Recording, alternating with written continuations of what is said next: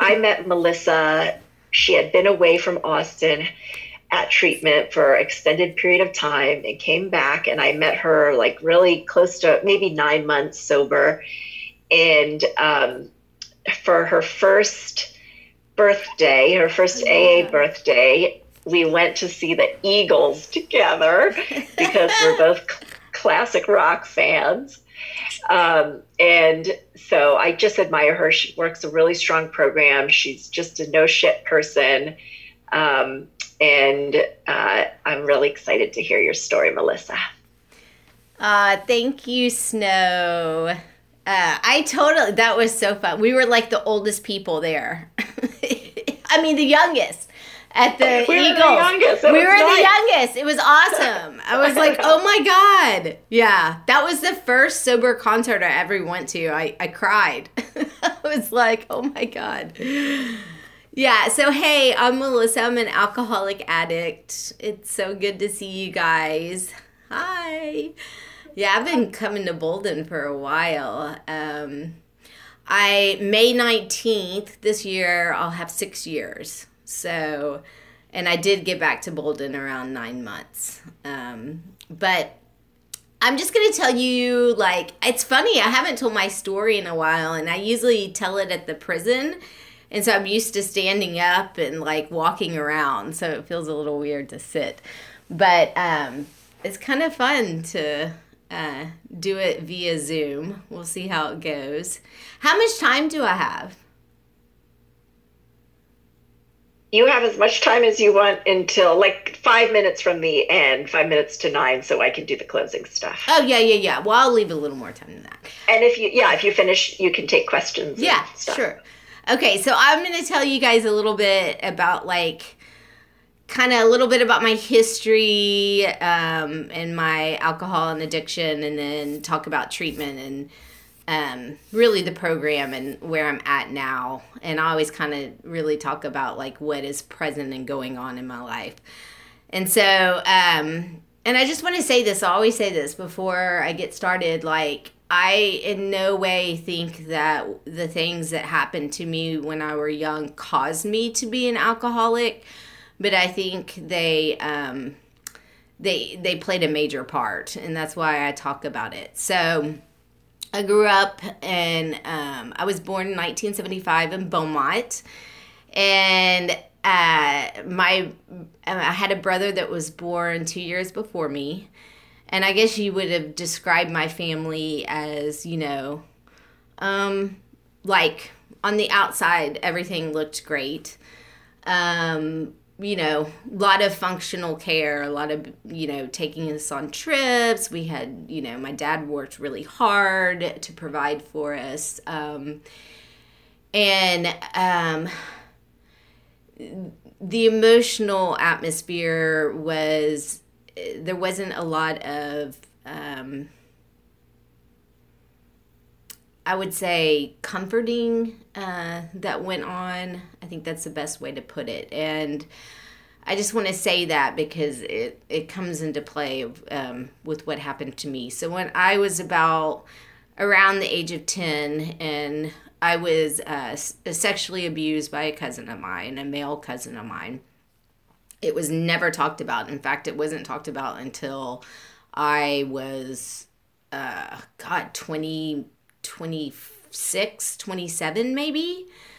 And so I think at that point, I mean, I was always like, I never wanted to follow the rules. I was always like getting in trouble and, pushing the limits, and anything my mom told me to do, I just would rebuff it. And then I got into high school, and I drank even before that. I drank like in grade school. I can remember like sneaking out and like drinking fucking wine coolers, which is so disgusting to me now. And, and like throwing up in the trash can when I was at, in like seventh grade at school. And, but it wasn't like every weekend. It wasn't all the time. And then when I was a freshman, when I was 14, like the Christmas, that January in between, like starting the spring semester, my brother was killed in an automobile accident, and he was 16. And I often think about, like, there's that you think about times in your life, like before and after events, and this was one of those events. Like, everything changed for me. I didn't know how to deal with emotions whatsoever. And so I think I was already prone to like shut that all down, because I don't think it was really what I needed wasn't available in my home. And so I found myself, like the only time, I stood up at his funeral and read a poem. I think back at that and I'm like, how the fuck did I do that? And I can remember, like, I never cried except when I was by myself. And so I can remember there's a one like vivid memory in mine of like sitting in his closet and just crying and being drunk. And so that's when it would come out. And so I drank a lot. His friends were 2 years older. I started hanging out with all his friends. We drank, and I also had an eating disorder. And so I like really, really from that point on, it was, it just took off. And I didn't drink every weekend in high school. I didn't drink every day in high school, but I drank on the weekends, and like I drank. I drank like a fucking alcoholic. Like, I could drink like football players underneath the table. And then I got to college, and I smoked pot and hash in high school, but didn't do anything else. And I got to college, and then all of a sudden, the world of drugs was opened up to me. Like cocaine and mushrooms, and and I was just like, I was all fucking about it. I was like, give it to me, bring it on, whatever you want. But I was always drunk before I did any of that. And so then, and I will say this about, I had a very long progression. So I started early, and my progression was like this. It would go, like I'd have these pretty good times, and then, but it just kept on going. And like, I could get my shit together. So I like graduated from UT in the finance, with the finance degree with like a 3.8, like I would stay up all night. And like, we would be on coke. I would like get someone to drive me to campus, and I'd run into my finance class, and I'd ask the first person I saw, I'd be like, can you sign me in? And then I'd leave. I don't know how I managed to do all that. And then I graduated, and then things kind of, then I hit another spike where it just, things kind of blew up. And then I met my ex-husband, and he really kind of helped me settle a little bit from the alcohol. Of course, he grew pot in our house. So, we were, he was a musician, and we just, one addiction for the other, really. But I got into grad school.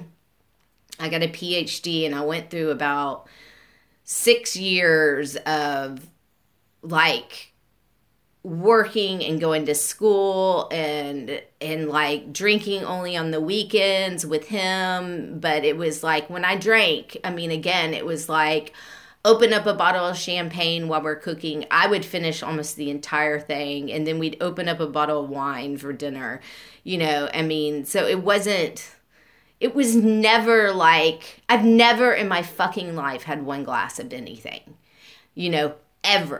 ever. And if I was like forced to, I would make someone's life a living hell.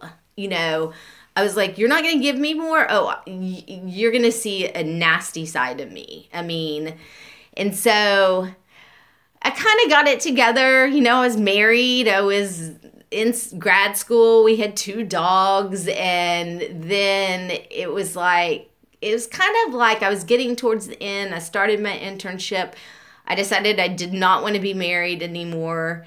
Um, and I got done. I like worked really hard and I got everything fucking done and I graduated and then it's just like everything just kind of blew up in my face again. I had like, I'll never forget, I had 2 months off in between like my internship and my postdoc. And it was like, like a lot of this program has taught me how to sit with myself. Like, and thank God during this fucking time, I don't know what I would do if I hadn't done this work, because it's taught me to be okay with myself. And during that time I wasn't, and that 2 months was like awful. It was so much self-reflection, like it was just horrible and not good stuff. And so I really started just kind of declining, and with my eating disorder and my alcoholism, I started drinking like more often.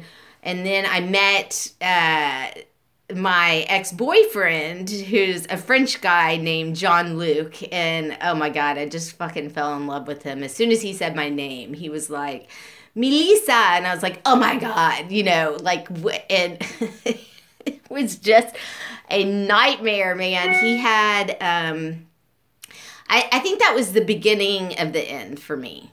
I met him, he drank a lot, he was not an alcoholic, his son was an addict, but he had money, and all of a sudden I went from doing a postdoc, starting my own business, to just dropping everything. I quit seeing clients and I just traveled with him, and I drank. And I was like, this is the life, and I convinced myself that I was happy. I really did. And then, and let me say this too. I had a lot of fun drinking and doing drugs. Like, I wouldn't have continued for as long as I had. But I liked it. I had good moments. I had fun, but I was never genuinely happy. And I was never genuinely able to get in touch with my feelings of grief or sadness or anger or any of that. That's what the alcohol and drugs did for me. It just masked all that. It just pushed it all aside. And God damn it, I paid the price when I got sober. But anyway, and so we were together for about 5 years, and yeah, we traveled. All we did was travel. We went to Mexico. I didn't have really a home. I mean, I had a home in Austin, but it wasn't like my home. My dogs had died right before my ex. That was like the only thing keeping my ex-husband and I together. And after our last one died, I was like, I'm out of here. And I always wanted a dog, but I couldn't bring myself to get another one, And I mean, I didn't want to love anything, And I think with the loss of my brother and then the loss of my dogs, it was just, I mean, that was way harder than my ex-husband, like the loss of my dogs. And it was just, yeah, I couldn't bring myself to it, to get another dog. I didn't have anything grounding me here. And so I just traveled and I drank, and that's all I did. Oh, I did when I was 23, so this was like right when I had finished college, I had a grand mal seizure, and I was at an apartment with my roommate at the time, and thank God she was there, and it was due to withdrawal because I was doing a bunch of coke and X, and then I was taking Valium, and I just decided I was just gonna quit everything, and my body just went fucking nuts. So I suggest don't do that. And when I ended up in the hospital, that was probably the worst phone call I ever had to make to my parents, that I was there. And I mean, they knew I was doing a bunch of shit, and I can't, I told them, but it was just so awful thinking about that they had already lost one of their children, and that they, had almost lost another one. And the doctors basically told me at that time, they were like, if you ever do this shit again, like, you are so much more likely to have another seizure, or you're going to die. And I took that to heart. Drugs wasn't my primary thing. And so I never touched drugs after that day, besides smoking pot. And then alcohol. And so I quit drinking. They told me 6 months. I think I lasted 2. And then I went right back to it. So, alcohol was my main thing. And, giving up drugs was easier for me. And so then with John Luke, I traveled, fucking drank, having the time of my life. And I'd say, so I went into treatment in 2014, May of 2004. So pretty much 2013 and 2014, it was like things really started to fucking go downhill. I was drinking every day.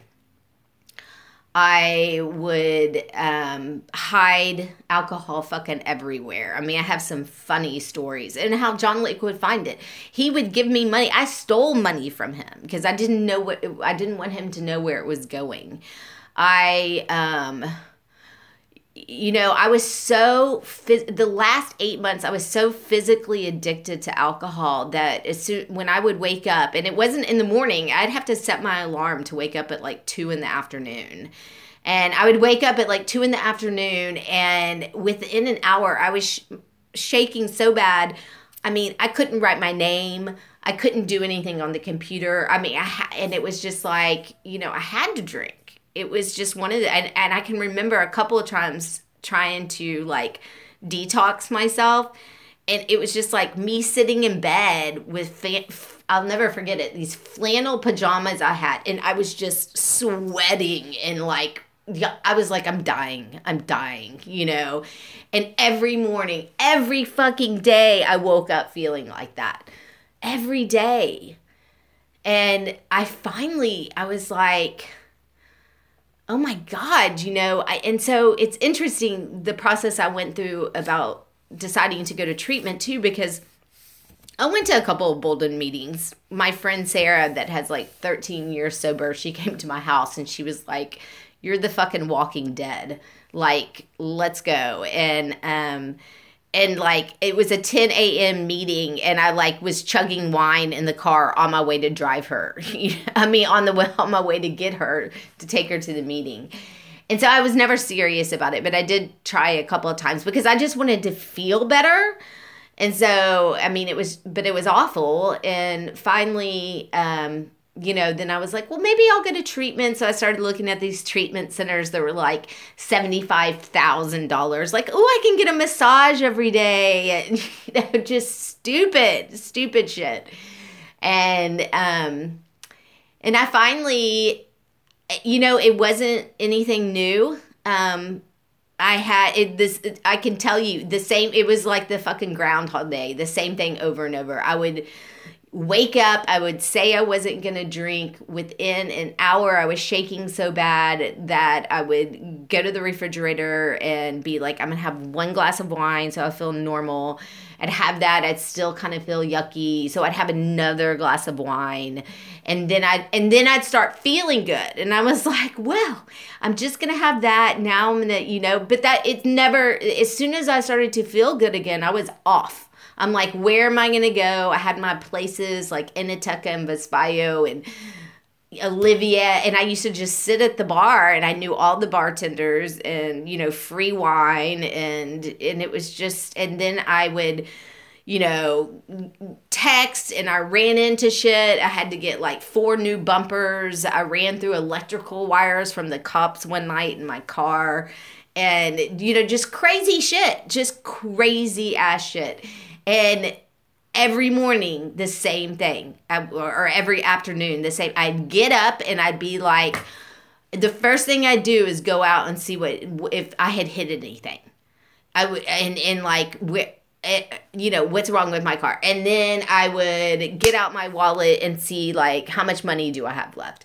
Then I'd get on the computer and I'd look up on my American Express to see where I went and how much I spent. And then I would look at my phone, like, who the fuck did I text? Who did I call? It was just, that was it. And John Luke and I started fighting all the time. And so one night, I did an interview with, or I called Turning Point is where I went in Tampa, and I called them and they did like an intake. They were like, I mean, I would love to hear what I told them. I'm like sipping my wine as I'm like doing the intake with this lady over the phone. And she's like, well, when do you want to come? And I'm like, oh, I was thinking like a month. I got to wrap some things up here, And that night, I did the same shit and got a big fight with John Luke. And the next morning, I woke up and I was just like, it was nothing new. And I was just like, I can't live like this anymore. And I picked up the phone and I called the treatment center and I said, when can you take me? And they said, we can take you in 2 days for detox. And I said, okay. And I called John Luke and I said, will you fly over and come get me and take me to Tampa? And that was it. And I say that was it. I was not one of those people that threw up my hand and surrendered and said, oh, I'll do whatever you tell me to do. I fought the fucking process, every single bit of it, all along the way. I got to treatment. I was on a behavior contract within like 10 days of being there. They were like, what the fuck? Just follow the rules. And I was like, no, why do I have to do that? I don't want to do that.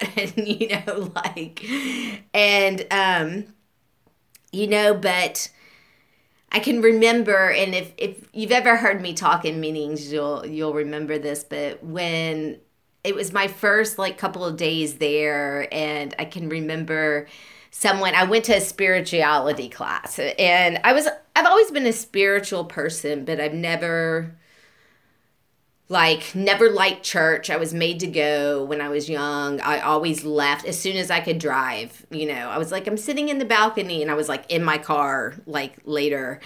And I was never, so I didn't, that was not my deal at all. But I loved nature. And I loved taking my dogs out to the green belt. I love animals, and I always felt very connected that way. And I always kind of believed that there was something out there, but I didn't really, I don't know, I didn't have any real like connection or understanding. And so I can remember in spirituality in treatment, like first couple of days I'm there, someone was like, if you want to be humble, get down on your knees and pray. And I was like, I haven't gotten on my knees since I was like a little girl in church, like someone telling me to get down on the little, padded things. And I can remember going to bed that night, and I woke up the next morning and I just said, what the fuck? What the hell do I have to lose?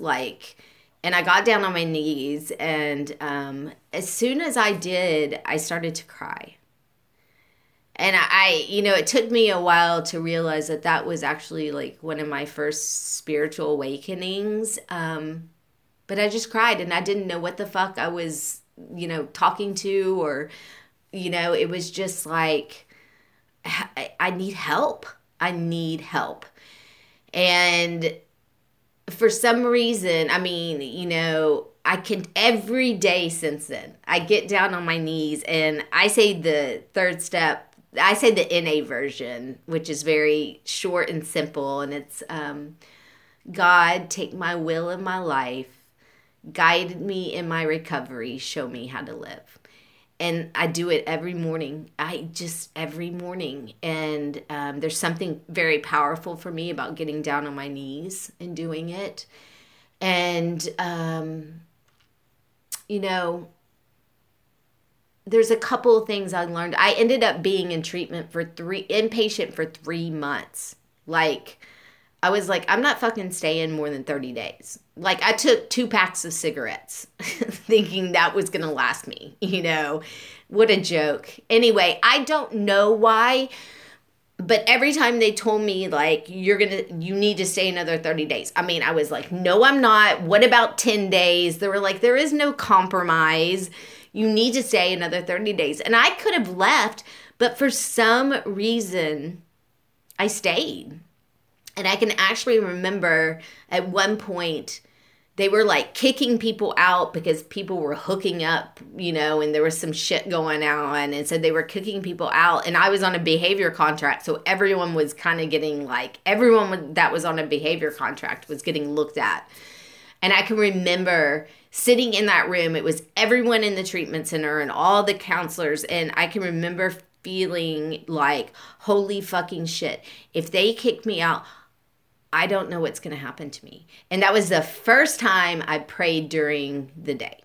And I was like, oh my God, help me, And my concept of a higher power has changed dramatically. It was nature and animals, and then it became the people on the outside that I knew loved me and cared about me and wanted me to get better. And then it became, and it was all inclusive. And then it became more of all the people I met in treatment and all the counselors that, started to really want to believe in me. And it just has grown and gotten bigger and changed over the years. So if you're new, man, don't fucking worry about it. I didn't even think about it. It just happened. I didn't think. I just didn't think. All I know, I think one of the most important things for me is that it doesn't matter what you believe in. It's like, just know that there's something out there that is more powerful than you, that you are not in control of all this. And I have a major problem with control. I mean, I have an eating disorder. I'm an alcoholic addict. I had trauma early in my life. It's like I want to control everything. And I just, we can't. And I think that was one of the most important things that, I started to see, is that I have to let go and I have to start listening to what other people are telling me to do. And I did, I even went back for outpatient treatment, and God, I didn't want to do that. I lived in a sober home with fucking 10 other women. I was 39 years old. I was like, what am I fucking doing here? And you know what? Best thing that's ever happened to me. And then I decided to come back to Austin. And then I met Snow. And I can remember going to all these different meetings. And then I remember getting to Bolden and being like, yeah, man, this is it. I went to NA meetings. That was my home group in Tampa, because all the AA meetings were like, oh my God, like, let's look cute and find a boyfriend. And I was like, oh my God, I just so don't need that. And so I've been through a lot of fucking good things, a lot of fucking hard things. I broke up, John Luke and I broke up at 9 months sober. I've had another relationship that ended. It lasted about 9 months. I got back together with John Luke. Don't ever do that. Don't ever go backwards. And then that's ended again. Not in a bad way. Not in a bad way. We're still really good friends, but it just wasn't going to work. My dad had a massive stroke 2 years ago, and it was a bleed, and so he had to have brain surgery, and we were in ICU for about about a week, and then he was in the hospital, and that was really fucking hard. And recently, ending of another relationship. I'm actually staying with my parents right now because my house is getting worked on. And then the coronavirus, man, what the fuck? I went through a bunch of change in the last month. Out of my house, out of my comfort zone, losing another relationship, moving in with my parents, man, in the midst of it. And then this, the coronavirus. And it's only because of this program that I'm sane and I'm continuing to work and can keep myself grounded. Not all the time, but and some of the good shit that's happened is, just all the wonderful people I've met. My practice has taken off. I love my work. I got Hank. He was when I was 2 years sober, he was my gift. I don't know if you guys know Hank. I had to kick him out because he actually ran into the door. I don't know what was going on with him. But, and he's my baby. And, I've never been this happy. And, I'm not happy all the fucking time. I get sad. Oh my God. Talk about when I first got sober, the amount of grief and loss that I had never dealt with. I thought I was just nuts. I was like, I can remember for about, I would say 2 or 3 months straight, every morning I would get up and literally be on the ground crying like, this is never going to end. This is never going to end. And it did.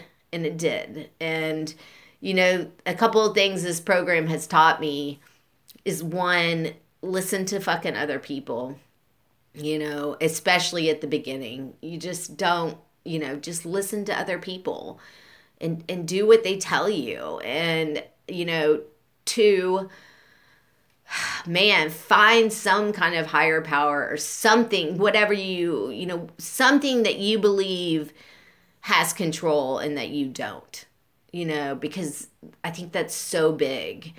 And, oh my God, it's taught me so much. I'm trying to think, there's so much I've learned, but really those two in fellowship.